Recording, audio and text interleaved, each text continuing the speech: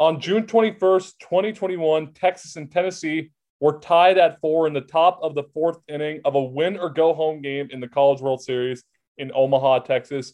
Enter Tanner Witt to pitch for the Horns. What followed was a masterful outing. 5 2/3 innings, 0 earned runs, just 3 hits allowed as Texas kept its season alive. We are so lucky to have Tanner back with us here on the pod today. Tanner, thanks so much for coming on. Of course, Liam. Thanks for having me, man. It's always a treat being on here. Yeah, so first thing I want to ask, how are you doing? I mean, obviously a few months removed from Tommy John, which no secret is strenuous to come back from. So how are you doing both emotionally and physically? Yeah, I'm doing pretty good. I'm staying positive. I think that's the hardest thing. It's just to stay positive. You're out from the game for so long. I didn't mean to casually show my scar there, but got my scar. But yeah, it's going good. Staying positive. It's definitely boring at times. Hard to see progress just because it's such tedious little stuff. But it's going good. Staying positive, small victories. It's all you can do. Trust the process. Yes, indeed. And when you look at major leaguers who have come back from Tommy John, Verlander obviously is a good example. What do you draw from that? Verlander's 39 years old, and if he's coming back from that at that age and he's coming back like he is, like almost stronger, it's crazy what they can do with surgeries nowadays. Obviously, I'm blessed to have. It's never good to have an injury, but in this era now, what they can do medically is just it's so far in advance. So it's almost a blessing, I guess you can look at it. Newish elbow. Mhm. That's how I try to look at it. Try to take the positives away from everything, not the negatives. So it's definitely good to see all those guys that have come back and come back stronger. It's really good to see that. For reference, Verlander 39, Tanner Witt hasn't hit 20 yet. His birthday is coming up, though, unless I'm mistaken. Am I Oh, wrong? you're right, Liam. Let's Sometime, go. come on, July 20 Mm, draft. Close-ish. 11. 19? Dang it. All right. 11. All right. Well, now I have no excuse to miss your birthday. So There you go. let's rewind back to your younger years. So I'm just wondering, when did you realize your love for baseball and desire to play at the highest level? Oof. I had to be young. I don't remember a specific age. I always kind of loved baseball. I grew up in the game. It was always kind of my love and passion. I'm competitive, so I love sports in general. But baseball was definitely always kind of my love and passion. My dad played it. So grow up watching him, it was always fun. So I always kind of loved the game, never lost the love for the game, still love it. Love to go out there and play, love to go out there and watch. Just love the game in general. Love every aspect and always have. Yeah, you mentioned growing up in that baseball environment. Your dad played in the big leagues for a while and coached for the Miami Marlins. Your older brother, Preston, plays at Southwestern, a D3 school in Georgetown, Texas. So baseball has really been in your blood for your whole life, essentially. Right. No, it's definitely been in my blood for as long as I can remember. Always played it, always loved it, and it's always been around me. So I'm definitely grateful for that. Yeah, and you mentioned so obviously your family, big baseball, and your family is also close with one of the more popular baseball families in Houston, and that's the Cruz family. Dad Jose Cruz Jr., currently the head coach at Rice, oldest son Trey in the Tiger system, and then Antonio currently plays at Rice, was drafted by the Astros back in 2018, but opted to take the collegiate route. So, can you speak on your relationship with another really baseball centric family? Yeah, no, it's awesome. They lived in Miami for growing up for most of the time, but when they moved over to Houston, we obviously were super close right away. Always hanging out, always watching baseball, doing baseball, not doing baseball, just anything, just hanging out. They're a great family. We love them, and it's actually funny. We played Rice our opening weekend this year before I got hurt. My first start this year, my first collegiate start ever was against Rice, and of course Chato was coaching. And Antonio was in the lineup. So it was really crazy to have that first collegiate start against somebody that's so close to me. It was special. Yeah, and was there any sort of trash talk going on between you and Antonio before the game, or heck, even after? Not any trash talk. I talked to him the day before, just catching up. Hadn't talked to him in a while. But no trash talk. I mean, we had a little head nod, when we're facing each other. I mean, it's hard to hold back the smiles, but we're both competitors, so we loved it. Yeah, I mean, I can hardly imagine. Now, so and you played with both the Cruzes at one point, as in both Trey and Antonio, at Episcopal High School in Bel Air, Texas. So, and obviously, Big Bro Preston went there a year before you did as well. So, what had you heard about EHS and its baseball program coming in? Because that's ultimately where you molded into the player you are today. Right. No, definitely. I think that was a big step in my career. Big part in my career too. Coach Fox does a great job over there at Episcopal, with the culture aspect. I think that's really what excelled my career was, one, the culture aspect, buying into not yourself, but the guys around you, like making everybody better, because that makes you better. And then also the mental aspect of the game. I mean, baseball's 80% mental. So having the ability to like take such pride in the mental game like Coach Fox does, I think that's what really helped my career take off to the next level, because I love the mental game. I love that side of the game. And, he took a big, part of his coaching was about the mental game. And I love that. Yeah, and that brings up a question that I wasn't originally going to ask, but based on what you said about the mental game, I'm now going to. Over the past few seasons in Major League Baseball specifically, there's been scandals with trash cans. There's been scandals with Apple Watches. There's been scandals with sticky stuff. So, what are your thoughts on sign stealing / pitch tipping / legally picking up sign stealing and the whole sticky stuff movement, given that it's something you may deal with down the line? Right.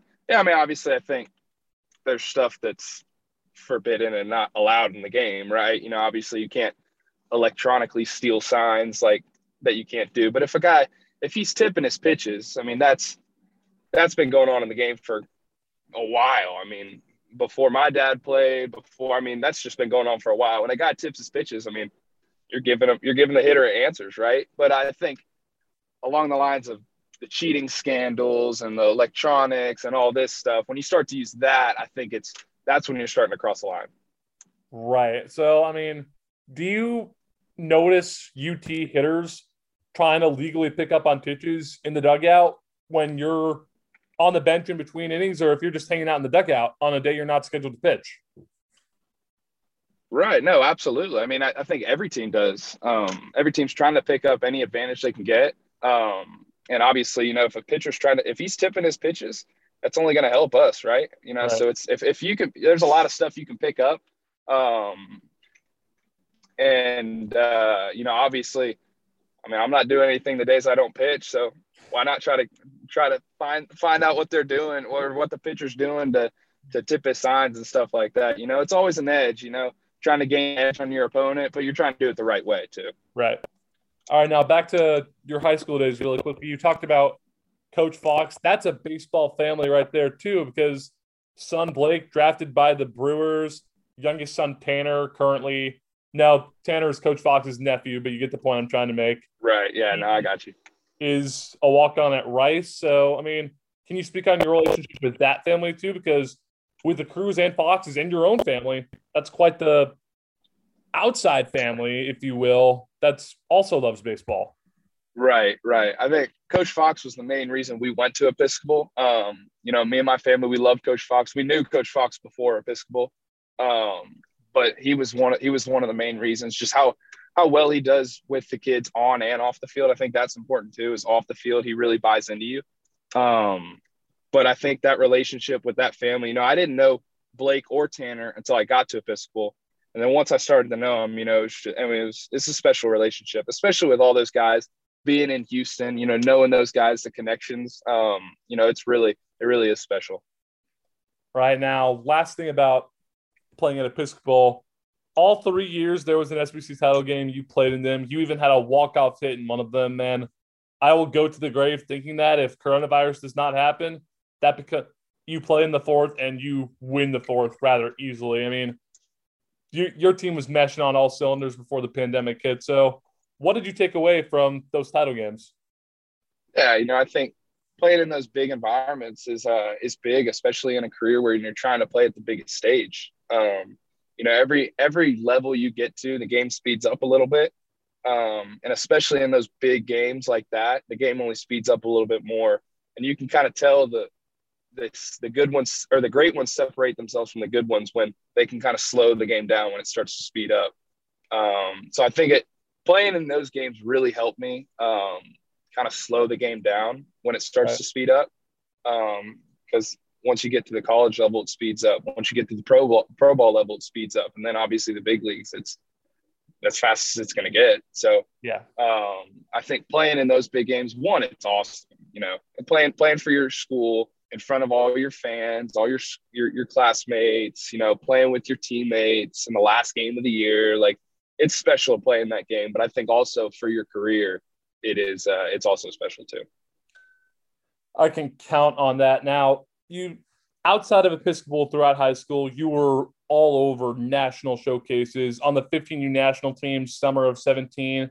Was that your first taste of playing against like the real higher up competition? And if yes, what was that like?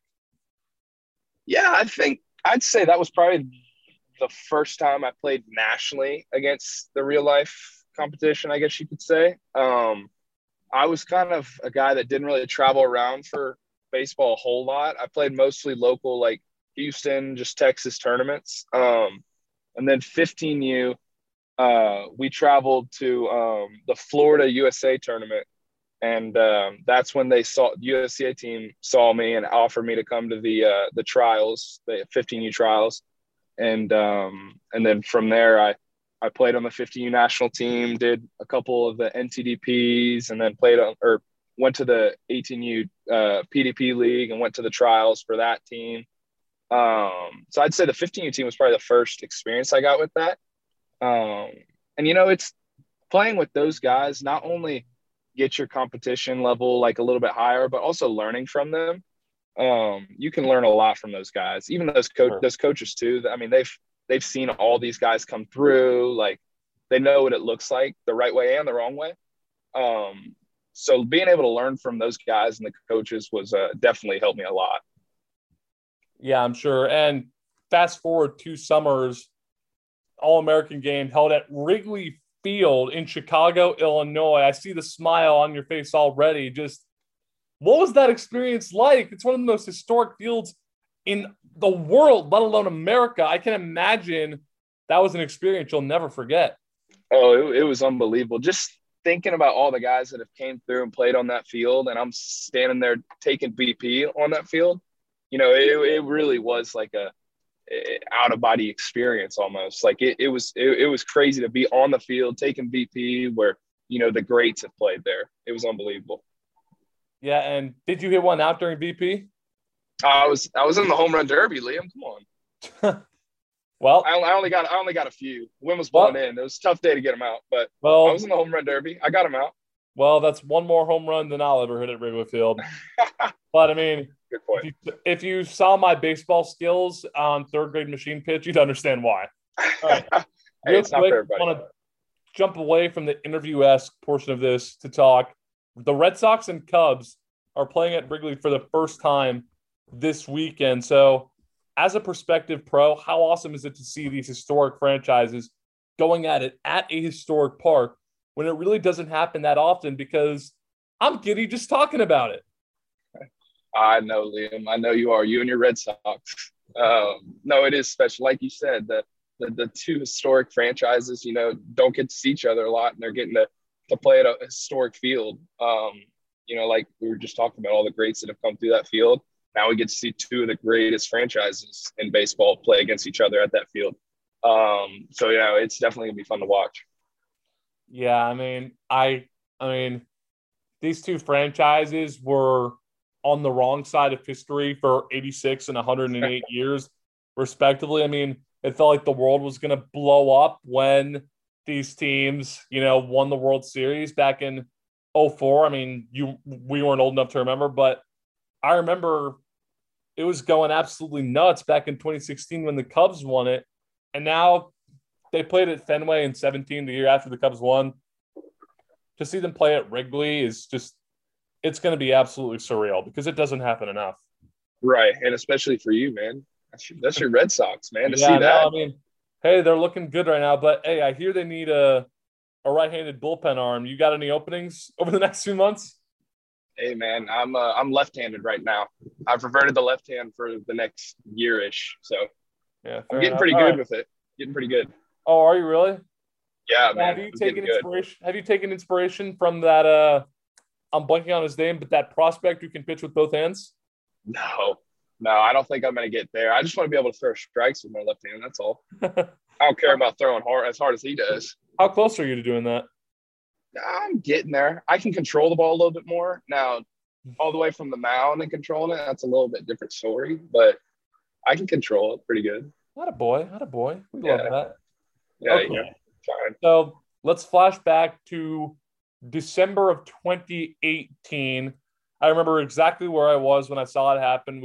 I was in Washington, D.C. with our high school basketball team, and I open Instagram and I see your commitment post announcing the University of Texas, and I announce it to the room, and everyone's jumping for joy. So when it came down to the recruiting process, what put the 50 acres over the hump from everything else? Because I know you are fourth generation Longhorn too. Correct. Yeah, no, I mean, burnt orange is in my blood. I've grown up with it, grown up going to games. But I did keep my options open through the process. I wanted to do that throughout the whole process. I wanted to move slow with it because, guys are committing before they even play high school baseball. And, I mean, at that age, you don't know what you want to do, right? I mean, it's a big commitment. So I wanted to make sure whatever I decided, that's what I wanted to do. And then ultimately it came down to three schools. My last three schools were TCU, Baylor, and Texas. I knew I wanted to stay in Texas. But then at the end of the day, playing in Austin in front of that atmosphere, it's unbelievable. And the guys there are great. Coaches are great. Like it's been an unbelievable experience.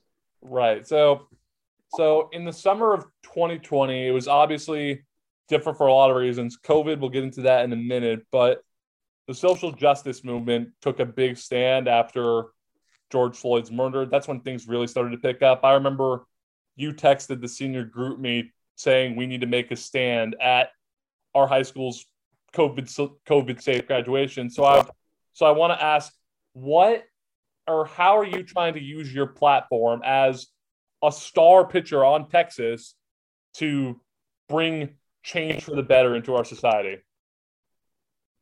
Right. I think obviously in our world nowadays, there's a lot of hate thrown around, like a lot of bad things going around. And, obviously we have platforms that we can use. And, some people use it the right way. Some people use it the wrong way.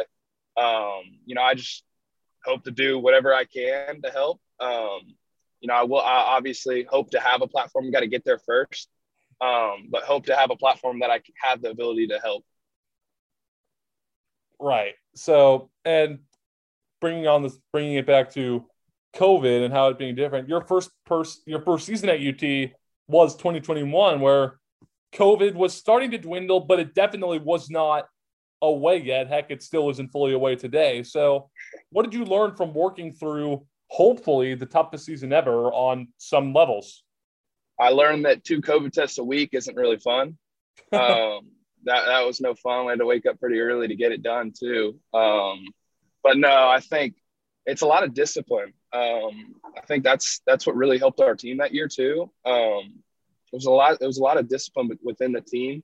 Because obviously, I mean, we had to kind of bubble ourselves from everybody else. And for a lot of older guys who aren't used to that, they're used to being able to go like hang out with their friends, go do this, go do that. Like they're used to being able to do stuff. But I think it taught kind of discipline to our team. Like, hey, like this season's for us. Like we got to like buy into it. We can't be doing all this stuff. And 2, I think it helped with our chemistry too. Because we were the only guys we could hang out with. It was just the team really. It ended up kind of being a little bit better. But for a while there, it was just us. So we grew really close to each other. And I've, obviously have relationships in that time that, I'll have for the rest of my life. So there was a lot of bad things that came out of COVID for sure. But, you know, I'm always trying to take the good in things. And, you know, the relationships that I got throughout that time, you know, I'll cherish the rest of my life. Yeah, very interesting. So you mentioned the close relationships. Was there an upperclassman on the Texas roster that you kind of saw as a mentor throughout your gelling with the program? Or is it more of a whole team bonding type deal? I think it was a more of a whole team, honestly. You know, we all bought into the team aspect. You know, obviously there's guys that, you know, kind of I looked up to a little bit more. Those guys probably being Ty Madden one. He was a starter. I mean, that's what I want to do is start. He was the Friday night guy for us, you know, his first round pick, like all this stuff. So, you know, I looked up to him and he always came, like, sought me out, like wanted to give me like information, help me anyway. And then Cole Quintanilla was another older guy. You know, I was in the bullpen my freshman year. He was in the bullpen his whole career at Texas, you know, so he kind of helped me navigate through that, like the routines weekly, like all that stuff, you know, he really helped me with that too. So Ty and Cole were probably the two biggest guys that year because they were one of the older guys in the team too. But it really was a whole team. Like we all bought into the team aspect. And I think that's when you really get the best team you're going to get is when they really buy into the team and not themselves. Yeah, absolutely. So in your debut against Arkansas, electric stuff. 5 outs recorded, 5 punch outs, no runs allowed. So what was going through your head as you were on the mound and strutting off it after you were done? You had to have been feeling giddy? Yeah, you know, I was feeling good, but I was also really tired after the jog I never made a jog in from the bullpen out in the outfield. I'd never done that. I was asking my strength coach, who's our bullpen coach out in the bullpen. He stays with us and that's the walkie-talkie. I was talking to him because he pitched in college.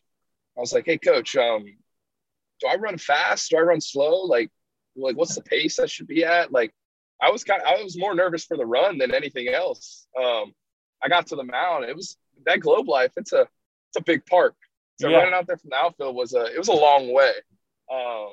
So once I got that out of the way, then I got my warm-up pitches out of the way. Then honestly, it was kind of like MLB The Show in a way. Like the muffled voices in the background. You know, I heard my mom. She's louder than everybody there. That was the only voice I heard in the whole ballpark.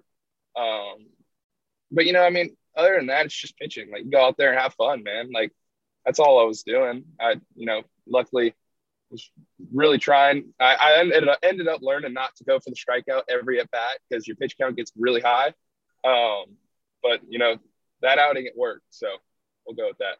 All right. So, first of all, that brings up an interesting point. So, have you settled on a pace for your jogging from the bullpen? And could you do one of the cross-country workouts I did back in the day? I'll give you my first answer. No, I probably could not do the cross-country workouts that you did back in the day. You know, I'm more of a sprinter, I like to think. I'm not fast, but, you know, I'm just more of a sprinter. But 2, luckily, I don't have to do that jog anymore. I did end up finding a good pace towards the end of that year, but luckily I've moved into the starting role now, so I do a little bit less jogging in from the bullpen and more from the dugout. It's a shorter jog. It's much better. But I've got that one down for sure too. So you definitely got to find your pace. Yeah, I can imagine it's something to sort of mesh with over time. Now, other than your debut, what was your favorite outing from your first regular season as a Longhorn? Oof. I would say the regional, because that was the first time. Obviously, we had, I think it was before the postseason, we only had 50% fans allowed in the stadium. So I never played in front of, you know, the Austin brings in a bunch of people, you know, that atmosphere is electric. And I never experienced that.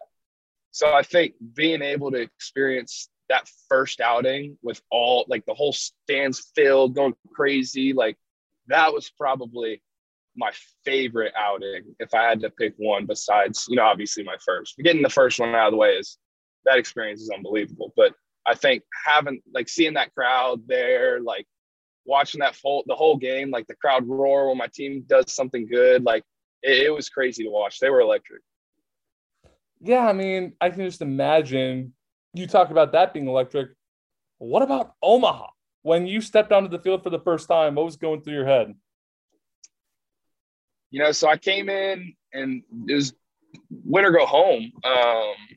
Tristan had dealt all that year. Stevens, he dealt all that year. And then his first bad outing of the year was in Omaha, and, we're all like, God, like, what happened? What happened? And I mean, at the end of the day, the dude dealt all year. He did the bullpen a favor. We didn't have to throw as much, but whenever he needed something, we had to be there to pick him up. And, that was my job. I didn't know how long I was going to go. I had no idea. It might have been 1 inning, 2 innings. I had no idea, but I was going to go in there and one, try to get out of that inning, try to minimize the damage. And then 2, after that, go as long as they needed me. It's win or go home. And then it ended up being the whole game. But it's when you're kind of in the zone, you don't even realize how long you're going. Like it's almost like a repetitive cycle. Like you go out, like you reset, throw the inning, come back in, then go out, you reset again. So it's like you haven't even thrown. That was probably not the best I've thrown, but as opposed, like having all 3 of my pitches, that was one of my better outings. So did that outing against Tennessee, 5 2/3 scoreless, putting your team on your back to keep the season alive, did that have a coming out party type feel? Not really. One, I wouldn't even say I didn't really put the team on my back. We won 8-4, so they scored a lot of runs, offense did. I would just say I came in at the right time and did my job. My job all year was just to be the stopper. Like whenever, it was kind of hitting the fan for us, like I had to come in and stop it. So, I took pride in my job when I did that. And I loved it. I loved coming in. I thrived in those situations. I've said that before in an interview, but, I thrive whenever it's like do or die, win or go home, like that kind of stuff. That's what I love. It kind of just gets me going. So, I was just coming in trying to do my job. Tanner Witt loving the pressure right here. Is that something you sort of took away from the Omaha experience? Like that love of playing under the bright lights? Oh, absolutely. I mean, you're always, every level you get to, you're trying to, I'm honestly, like my goal every year is try to win the last game of the year. Try to be the last one standing, right? It doesn't matter about the individual stuff. Like that stuff will come if you play good. But at the end of the day, you're trying to be the last team standing. And to get to that stage, to get to Omaha, that's as close as you're going to get. Really, I mean, we're 1 game away. If one hit goes our way, we're in the national championship. We lose to the eventual champs. And they were a great team. They had Tanner Allen at the top of their lineup, and that dude mashed all year. I mean, he beat everybody. Like it was him and Rowdy Jordan at the top. It was crazy. And then they had Sims and Bednar on the mound. I mean, they were a good team, but we were a good team too. And we gave them a fight, and we had no regrets that year. Gave it all we had. We just came up a little short at the end of the year. Yeah, I do want to give a shout out to one of those players on that Mississippi State team, Lane Forsythe, because he is a born Brave, which is quite the transition, because I want to ask about your Cape League experience, because after you wrapped up with Texas and then Team USA, you went to Cape Cod to pitch a few games for the Chatham Anglers, one of the most historic franchises in the entire Cape. So I want to ask you this. What was the recruiting process like, or how did you sort of get pulled into the eastern part of Cape Cod? Right. So I knew I wanted to go out to the Cape Cod. That experience is unbelievable. I mean, everybody talks about it. It's a historic league, prestigious league. And my experience was amazing. As far as like the recruiting process, I wouldn't say there was much of a recruiting process. The head coach of the Anglers is Tom Holiday, who's the father. Yeah, Tom Holiday, who's the father of Josh Holiday, who coaches at Oklahoma State. And Tom, the head coach of the Anglers, is the commentator for the Oklahoma State games. And when we traveled to Oklahoma State and played them, I think I just threw once there. But he liked what he saw. And I think we had already had mutual friends. So he reached out and asked if I wanted to come, and I'm not going to turn that down, opportunity to go to the Cape. So, I mean, that's how it ended up happening. I loved my time in Chatham. It was awesome. The league is awesome. The fans are awesome. Like, it's an awesome league. And I loved it. Yeah. And what was it like playing in one of the best summer leagues in the country? I mean, heck, 1 in 6 MLB players is a Cape League alumni. Right. There's even on the wall at our field over there in Chatham, like all the names that have come through there, and every field you go to, all the names that have come through there. It is a prestigious league, and having the opportunity to play in it was special, and it's something I'll never forget. Yeah, I mean, as someone who works for a Cape League team right now, I can just go ahead and say it's awesome. It's unlike any other summer league you're going to get because of Absolutely. the Cape Cod vibes. All right, so this won't directly affect you because you will be gone by the time Texas is in the SEC. But what are your thoughts as a whole on conference realignment, good or bad for collegiate sports as a whole? I think there's good and bad. Obviously, with every move that happens, there's good and bad. For Texas, I mean, the SEC is not a bad conference to be in, not a bad conference to play in. It obviously, like you said, it won't affect me as much. But for the guys I'm a Longhorn for life. I'm not a Longhorn for just 4 years. So I guess it will kind of affect me. But I mean, at the end of the day, wherever we go, it's still sports. Still got to play your sport. Might be a different opponent, but you're not focused on the opponent as much. You try to stay with your team and focus on your team.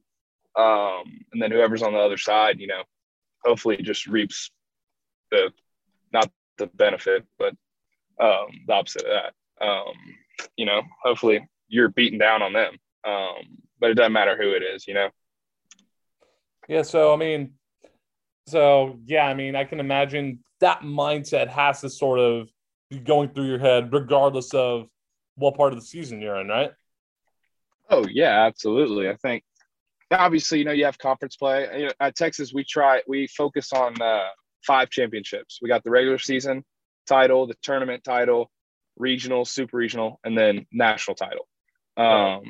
So obviously the conference title, you're only matched up against so many teams.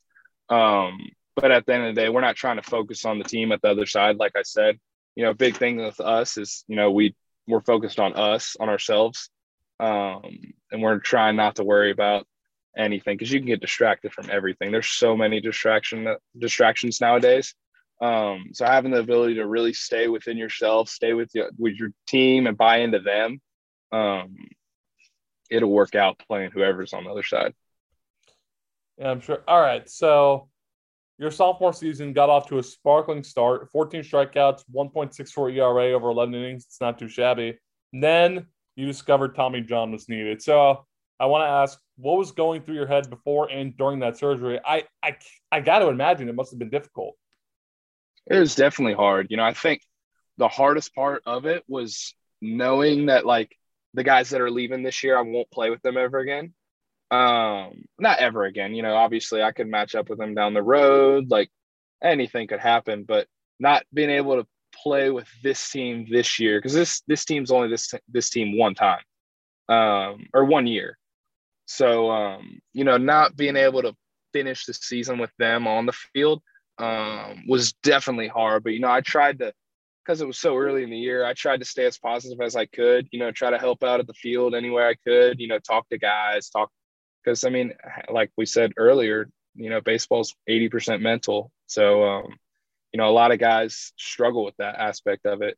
So trying to help out any way I could, help the team win. That was what I kind of bought into, which helped kind of the like when it happened, and then a little bit after that. That's what kind of helped me. Right. All right, and let's talk about your recovery process. So, what sorts of exercises do trainers have you doing to get your arm back in shape? I know obviously it's limited, but 4 months, correct me if I'm wrong, into the process, I mean, what have you been sort of revving up to? Liam, I'll tell you what, it's really boring.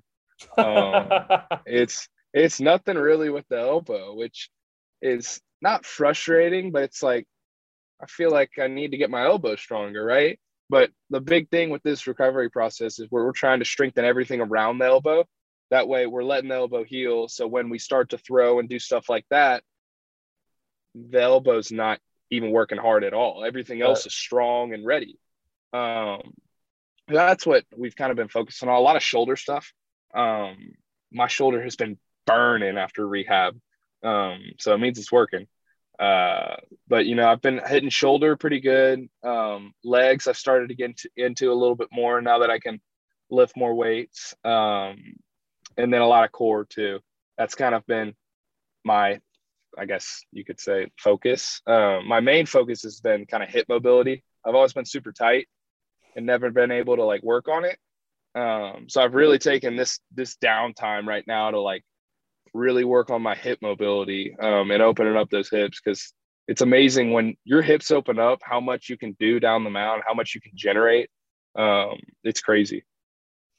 Yeah, and obviously not playing. So was it unique having a front row seat of sorts for another Texas run to Omaha? Because even though you weren't playing, you were very much a part of it.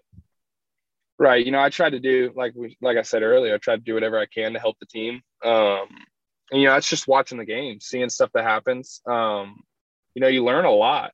But it was definitely still special to be able to, because I mean that offense that we had this year was unbelievable. I mean, being able to see Ivan Melendez hit balls as far as he The did Hispanic from the Titanic. That's a dugout. man right there. That's the man right there. He is the man, and he's the real deal too. That dude is he's got stupid pop, and what he did so good this year was he matured as a hitter. Like he hit for average, like he hit high, and he's a power guy. Like you never see that happen nowadays. So it really was special to be able to watch guys like that. Our defense was unbelievable. Silas behind the plate, like all those guys were unbelievable. All right, so I got a few more questions for you. So I don't expect you to have a definite answer of sorts, but if you do, great. If not, also great. So when do you hope to be ready to pitch again? That's a great question, Liam. I think it's a lot. So I was confused. I thought we go on months. I guess we go on weeks. So that's something that I just found out, which is a little bit shorter, but not much short. I'd say it's like 2 weeks shorter. But sometime, I mean, I hope to be back, at the end of the year, maybe just throwing out of the bullpen, because I probably won't be able to start at that time right away, because I got to build up. So we'll see with the timing. It's kind of hard to tell. I'm just trying to take it one day at a time and not really rush anything. I want to make sure I'm back, because a lot of guys you see rush and they have complications and then they got to wait longer, and it's a big whole ordeal. So I'm trying to take it day by day. Try to get a little bit better every day, and then whenever I'm ready, I'm ready.